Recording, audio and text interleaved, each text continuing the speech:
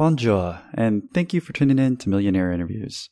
After you get done listening to this awesome episode, well then go check out our website, millionaire-interviews.com. Why? Well, if you simply can't wait for the next episode to come out, we actually provide all of our interviews a few days early on the site. Plus, we'll also be giving out tons of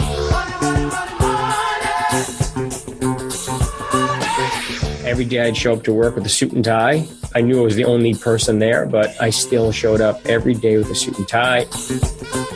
How do you exit? Because you can't run the company forever.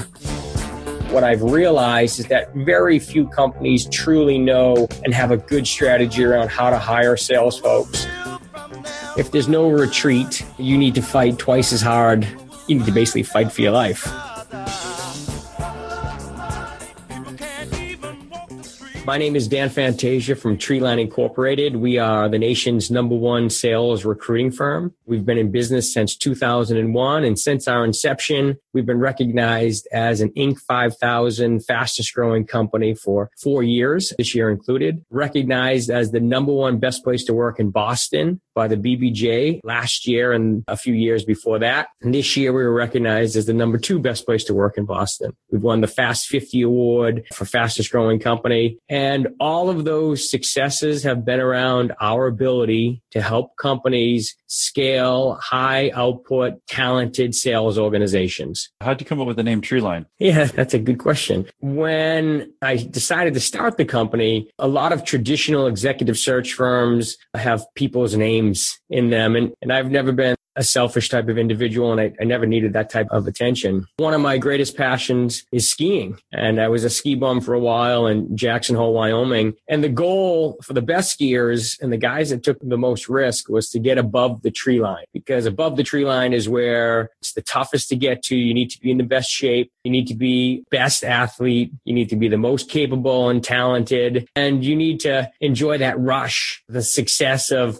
hiking a peak and then skiing it, of course. And so I decided to name our company Treeline because we specialize in sales. Salespeople have that same mentality. Their goal is to get above the tree line. They want to be the #1 rep. They want to be the top producer. And they realize it's going to take the most preparation. It's going to take the most work to get there. You have to strive to be better than the rest. Well, the same with our companies. Companies that want to grow and want to hire and build sales organizations, they want to be above the tree line. They want to be better than their competitors because that's where they know the success is going to lie. And so as a result, I named it Treeline because our audience, including ourselves as a company, are all trying to get above the tree line. And our goal is to help them find each other so that they can continue that success and meet their goals and together get above the tree line. How long have you been in business? Since 2001. That's a pretty long time, it seems, for most of the companies I talk to. There seems like a few years here and there, they go to a new thing. If you wouldn't mind telling us, would you backtrack to 16 years ago when you did start it, what you were doing maybe like right before that, how you started the company? I joined a search firm in 1997. At that time, my parents and my friends all thought I was crazy. I was 100% commission opportunity. I liked the sound of it, and I thought I'd be good at it. Unfortunately, in the first 6 months, I was horrible at recruiting. I just was not very good at it, but I was so determined to be the best. I started in July, so that first 6 months was not good. And I remember my CEO at the time at one point saying, "What?" He sat me down. He really was aggressive and said, "What are you doing?" And so that next year, I wasn't even ranked as one of the top sales reps, but I was determined to become a top producer. And by the end of that year, I was the #3 producing rep in the company. And by the following year, I was promoted to the youngest managing partner in the company and the #1 producer. So I had a tremendous amount of success. I had a really good relationship with the team there. And that company specialized in technology sales. So that was my introduction to selling. That was my introduction to learning how to sell, but also learning how to recruit in the sales market. And the model started to change a bit. As a managing partner, I never lost anyone, and we were the #1 producing team. So I had a lot of success there. But because the model started to change, I decided to branch out on my own. I had a wonderful relationship with all of the managing partners and the CEO. I had a 1-year non-compete, which I honored for over 3 years, just because I'm a super honest guy and very down to earth. And I mentioned to the team that I knew that I was leaving and I was taking the risk and I was going to start from scratch. And so starting a search firm by the name of Treeline from scratch, was challenging. No candidates I had no clients. I just had I had no website at the time, actually. All I had was a rented office space with a lobby, interview room, and a bullpen filled with one person, myself. Now, there was a lot of belief, but in March of 2001, I started Treeline. It took me almost a year to make my first placement. It took that long just to build my network and to get some clients. And I continued to grow it, continued to find success, and the company took off. We're still cranking, and we're still, I'd say, we're a very entrepreneurial organization, of course. We're continuing to strive and break the model and make it better and make sure that we're the number one producing sales organization in the nation. Well, can you tell us about, for 3 years, did you not work? I guess that's part I'm a little confused on. So the company I worked at, we specialize in technology sales. Mm-hmm. So when I left, I told the team, the CEO, I said, I'm not going to compete. I'm going to focus on pharmaceutical sales, which is something they didn't do. So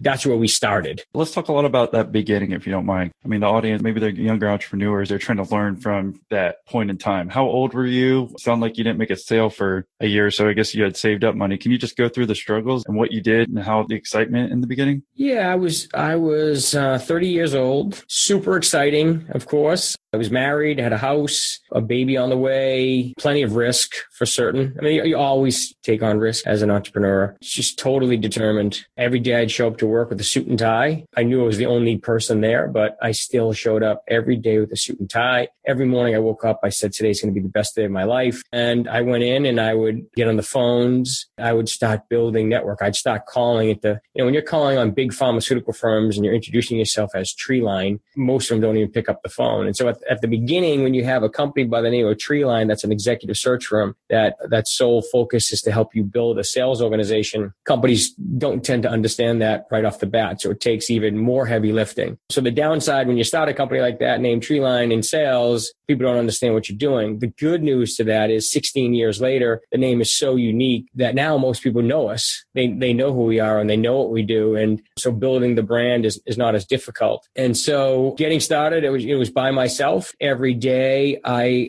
needed to, there was no one to compete with, which is usually very good for me. I had to compete with myself and I had to make sure that I survived. Every day I was just determined for the small wins. I was just determined to get someone to answer the phone and hear the name Treeline and hear the name Dan Fantasia. And I was determined to keep on them and call every person in a company and make sure they knew my name and make sure they knew what the company did. Hours after hours, almost all cold calling at the time. I was just banging down doors trying to get in touch with people. It was a long uphill battle because you have to remember when I got started in search, most of the searches I did were contingency, which meant when I closed a client, I received no money. When I closed the client, I just got the client. Then I had to go out and I had to find them the right person for their organization. And once I produced and once I was successful, then I was paid. But otherwise, signing a client for me had nothing to do with revenue. I had to first sign the client and then I needed to find the right person for them. And then there was revenue was the reward. I guess before we jump too much into the beginning and the revenue, could you tell us about how you were able to go from the old company and increase the number 3 ranking in sales and then eventually the number 1, what you did differently? Well, I would say I took no leadership. And so when I first got started, I took very little leadership through my sales process and I was naive. So I was led by each and every one of my candidates and I was naive. So I listened to everything they said, meaning that, if they told me they were the best salesperson ever, I would have believed them. And then I would have told my client that they were the best sales ever. And my client would have called me back and said, no, they're not.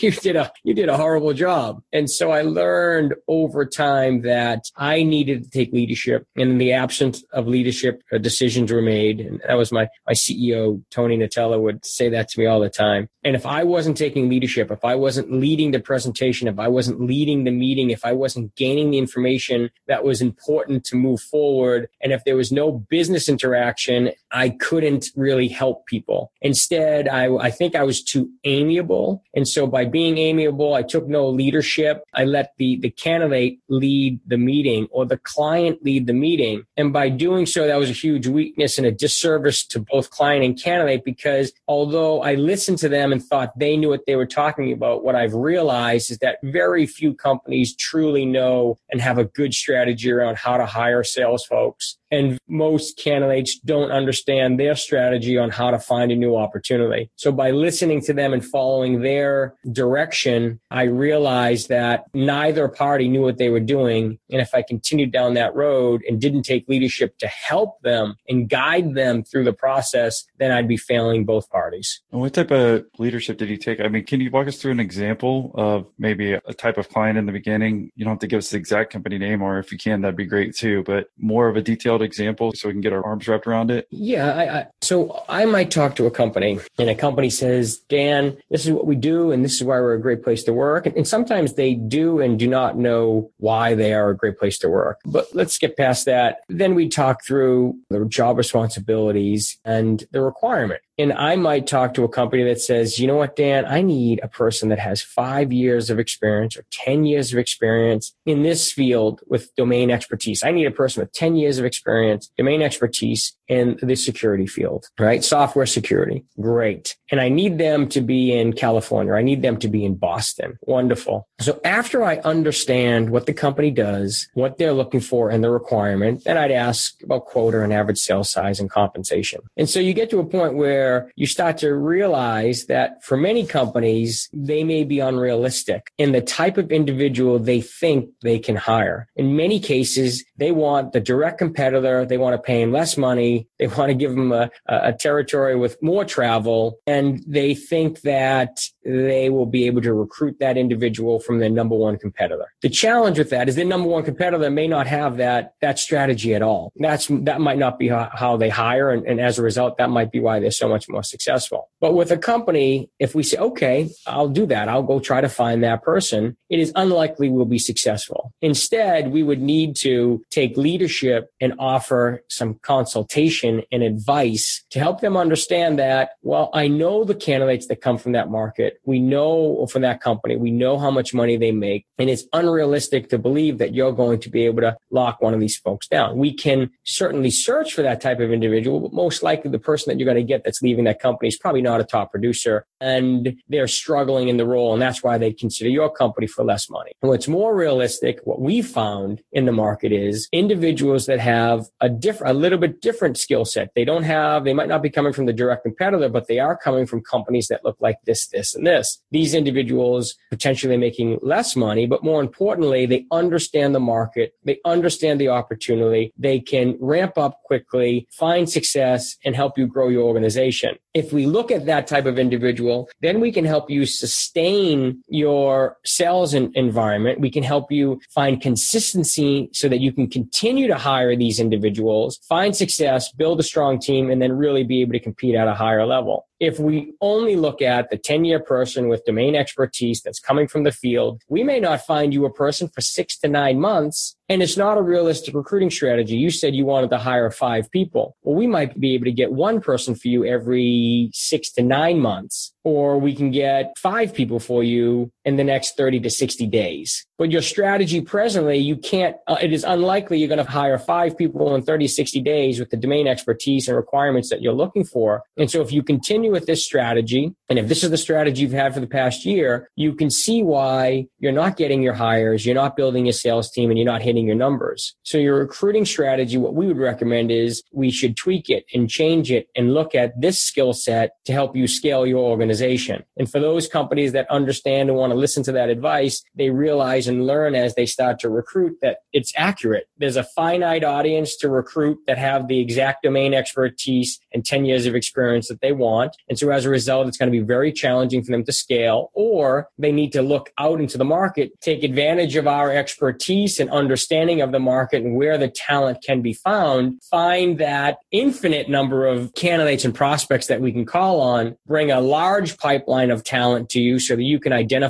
identify the top talent that meets your selling environment, and then lock those candidates down, grow your organization, and now you really have a competitive, growing, sustainable sales culture of success. Speaking of that, let's go ahead and jump back in, if you don't mind, the first year of when you did Treeline, because you said it took you a little over a year to land that first client. Yes. How do you keep going when, I guess you're making those calls and I guess you're working by yourself? It seems like eventually you just get tired and if you're not able to close a sale for a year. That's a great question. So that first year, there's, I've talked to a lot of folks. There's a book by Sun Tzu. It's called The Art of War. One of the passages says, when you're invading a foreign country or a foreign land, burn the ships. Meaning that if there's no retreat, you need to fight twice as hard. You need to basically fight for your life. There's no retreat. You've got to win. You'll fight stronger and harder and with more passion because there is no way to retreat. And so when you're starting a company, I suppose there can be no doubt you've got to fight to win. You've got to fight to survive. And so when I started Treeline, the things that motivated me were the small wins. Just a person picking up the phone. That small win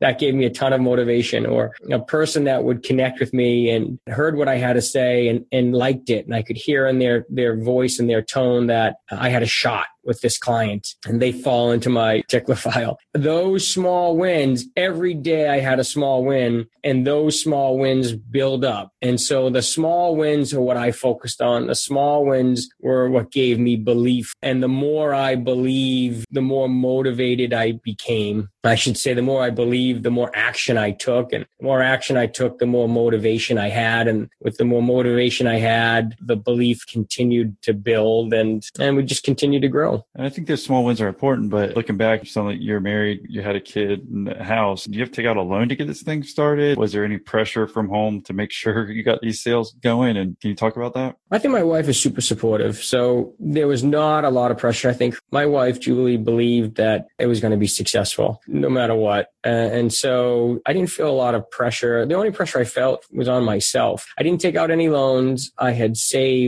basically saved money and it was pretty conservative. I took all my, everything that I had in the stock market at the time, and I put everything into the company. So there was no loans. The company continues up after 15 or 16 years. We're still debt free, cash flow positive, and in growth mode. So there was no pressure from home. There was just pressure from myself. I just believed that I was going to do it. Every day I'd wake up and say, today's going to be the best day of my life. And I'd walk into that office and I would just get at it. Were there any down moments that you didn't think you were going to make it? Or obviously it's great if you're able to wake up every morning and hope that it's the best day of your life. But did doubt ever creep in? The only time I really felt doubt was about 7 years after we started. So 2001, I started in March of 2001. 6 months later was September 11th. And so when September 11th hit, everything stopped. So we still had no clients. Starting a company, September 11th, there's just a lot of things happening in the world and in the market. And that was a bit nerve-wracking, but still determined. The scariest time of my life at Treeline, I should say, or my career at Treeline, was in 2008. So we were a leading indicator. So we could see the market starting to change in 2008, but it wasn't really affecting us. 2009 is that's when the market really fell apart. That was the scariest time because now I had a large team. I was responsible for a lot of people. The market was falling apart. And so as scary as September 11th was, it was nothing compared to 2009. Now September 11th, it's kind of actually at that time I had my first employee. So there was two of us, but you're fighting for yourself. In 2009, we had a much larger organization. You have 30 people or what have you. And so even though we're still a small company, we're large in the search business. But now you're responsible for all those folks. And so now you're really working hard to support everyone. It's not just your family and the company. It is the entire corporation. And so that was, I think, the scariest, toughest time here at Treeline, for me at least. What made it so tough? I mean, was money being tight? You know what was tough? It was tough because First of all, cash flow was tight.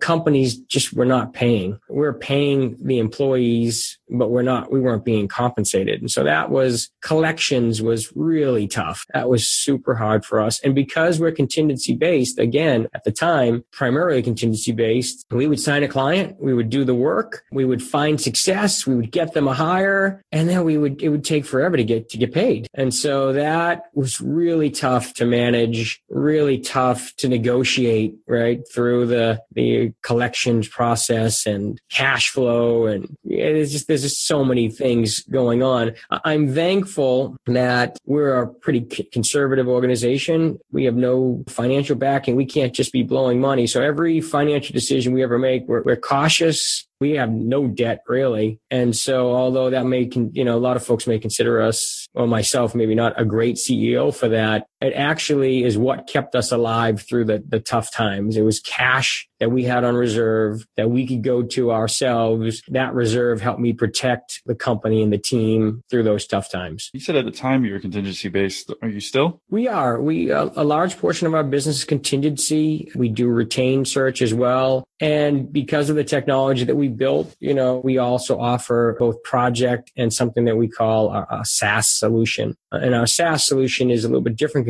from contingency. It's substantially cheaper, which gives every company the ability, no matter how small, to work with us because now we can fit their budget. But that particular service, although substantially cheaper, is paid up front. Could you tell us about going from being the sales guy to managing? Because it seems like that's a super hard process for a lot of top sales people, especially. Yeah, it's a big transition. I'm still selling, just so you know. I still continue to sell. I like to be part of the team. I like to make sure I'm contributing. I like to understand what the challenges and concerns are in the market. I like to be connected. Well, I think one of the biggest challenges, of course, is you're still competing, or at least for a guy like me. You're helping your reps and you're giving them everything they've got, and a lot of times you're giving them a leg up, but you're also pushing them because of your own drive to still sell and be successful. And so when we were smaller, as I was hiring and training, and most of my time went into others to get them ramped up and trained, I would still spend the extra hours making sure that I was hitting my numbers as well. So when they went home, I'd keep working. And that was good because it pushes the entire team. And I think what I've learned is the best way to manage is with open, honest dialogue. If you're frustrated about something, whether it be a sales rep, if they're frustrated with me, I'd expect that they'd say, "Hey, Dan, this is bothering me." And if I'm frustrated with something they're doing, I'll let them know. If their pitch is off or they're struggling with something, I will let them know immediately. And the whole goal is, I always say to them, I'll be honest with you and I'll be truthful. I'll tell you exactly what you're doing right and what you're doing wrong. And when we get it down and we get it right, you'll hear less from me because the more things that you're doing right, the less coaching you need. We all need coaching and we all need assistance. We all need peers and leaders and mentors. And it's important for our growth. But I personally found when I transitioned from selling to leadership, I was still doing both. And with open dialogue, it was easy for everyone in the company to communicate and crystal clear as to what our direction is and what we're trying to do and what we're trying to accomplish. Was there ever a time where you didn't have that, where you realized you were making a mistake as a leader? Maybe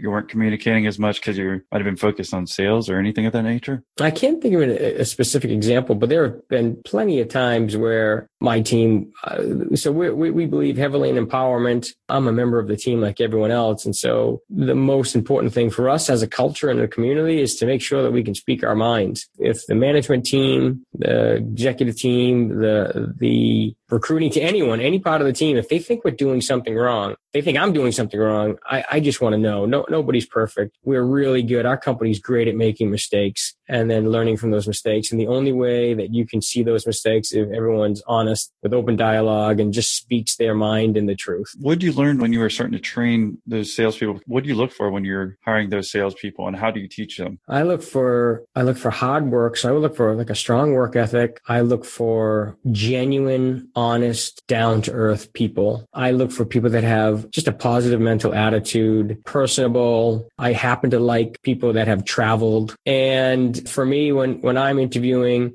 I take down the guard almost immediately. And I say to every person I interview, this is not an interview. I'm just trying to figure out who you are and, what you've done and if this is a good fit. And I'm going to tell you, I'm going to give you the answers to every question you have so you can figure out if we're a good fit. There's no pressure. We're just trying to figure out if this is a good fit for both parties. And so there's not going to be a lot of trick questions. I just want to have a conversation with you to make sure that we don't make a mistake here and that this is a good fit. And that tends to work because we set really accurate expectations. I say, I don't want to be sold and I'm not going to sell you. We just want to make sure together this is the right fit. And as a result, we have very little turnover, almost none. Well, Dan, this is not an interview. I'm just trying to figure out who you are. Trying to be a funny guy. Can you tell us about any other stories, either positive or negative, what you wish you knew when you were growing the company? For someone who was younger and in your shoes, what do you wish you knew then? I wish I knew, and I was told that I wish I had a better understanding. My dad has owned his own company, and basically in his retirement years, he ended up just folding up the company and shutting it down. I think that I wish I had a better strategy or plan on how to understand how to exit, right? How to exit a company. You spend, for those folks that are just starting their companies or looking to build their companies, there is a time that comes when it's not now for me, that's for sure, but there is a time that's going to come where you have to figure out how to exit it. I think a lot of small, mid-sized businesses actually end up just potentially running the companies into the ground, or they're so emotionally attached to them, they can't kind of let them go. And I think at the beginning, and I still, work through that now, is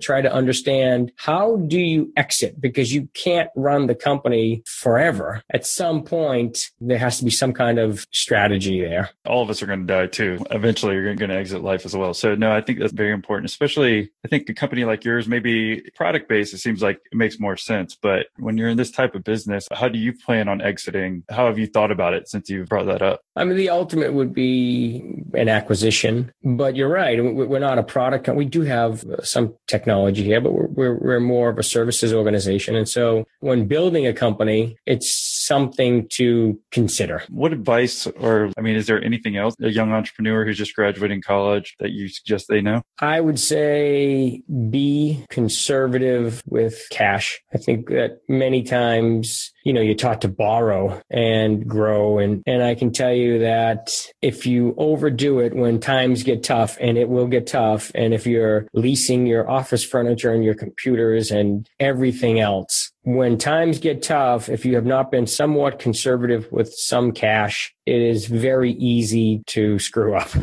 It's very easy for a company to fold up pretty quickly. And so my thing would be just be somewhat conservative, have some reserves, number one. And then number two, same thing with when it comes to cash flow. Treat yourself as an employee. Pay yourself as an employee. Understand that you are an employee of the corporation. And so it's not a piggy bank. It's not a place to just withdraw money. You get paid like everyone else does. And if you think of yourself as an employee of the corporation and keep your head screwed on straight, then you can stay somewhat conservative from a cash flow perspective. If you get ahead of yourself and you have some good months and start spending money, you may need that money 2 or 3 or 6 or 12 or 18 months later. So I would just be conservative in how you spend. And anyone who would want to replicate, like trying to become one of these best places to work, what has been your success in doing that? What suggestions would you give them? I would say that one, you want everyone to be engaged. You want to make sure that they can have fun. If you're going to go to work every day and you're going to put your heart and soul into it, you still got to have fun. If everyone's miserable, what's the use? That's no good. So if I have fun, you want to be, of course, like I said earlier, engaged, emotionally attached to a belief system that is bigger than yourself, that everyone believes in. And then 3 is open dialogue and communication, crystal clear vision on where the company is, what we're doing right, what we're doing wrong, brainstorming sessions. Those are things where the entire company can contribute and offer their opinion as to where the company's going and what's happening. And then as a result, with that consistent message and your monthly corporate meetings and things of that nature, everyone is on the same page. They know what we're trying to do. They're having fun and they're happy. They're engaged. And, we're all out trying to hit our goals and continue to grow. Oh yeah, you mentioned brainstorming sessions. Do you have any other suggestions on like camaraderie things that maybe I wouldn't think about when I'm growing a business, but that's worked really well for you? Well, we do, of course, our President Club trips. We do summer outings. We do holiday parties. We do management outings. We have a beer fridge, cornhole, ring time. I mean, we've got,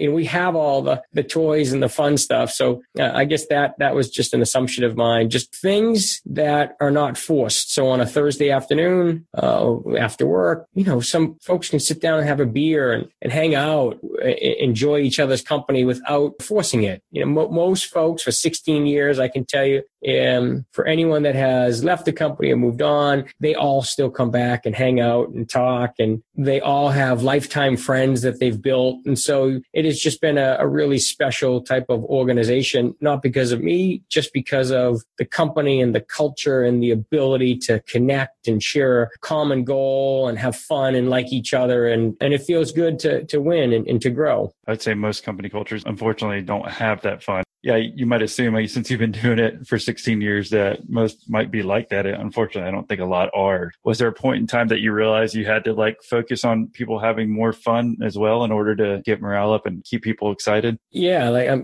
day one when I was by myself, you had asked me the question earlier, what did you do to keep doing it? When I was by myself and I was making the cold calls and putting the time in, I realized there were times when I needed a break and I needed to goof around. And then when I hired my first employee, we would take time. You're pounding on the phones for 2 hours. It's nice to take a 15-minute break and play all kinds of crazy games or indoor bed, whatever it was, silly stuff, just to break up the day. And so by doing that, I realized early on that if I need a break, everyone needs a break. And so you've got to be okay with goofing around. For example, we have something we call the Zen room here. We got all of that other stuff. We've got a room with a big bean bag and a small water fountain and all kinds of stuff in there. But basically, it's a place where you can go. If you need a break, you can go in there. You can take a nap. You can relax. What's the use of being exhausted one day at your desk, trying to get work done, but you just can't? If you take 15 minutes to go sit down and lay down and take a quick, brief nap, you'll come back twice as energized and much more productive. And so why force yourself into these constraints when in actuality, your body and mind, you need a break. Have fun, relax.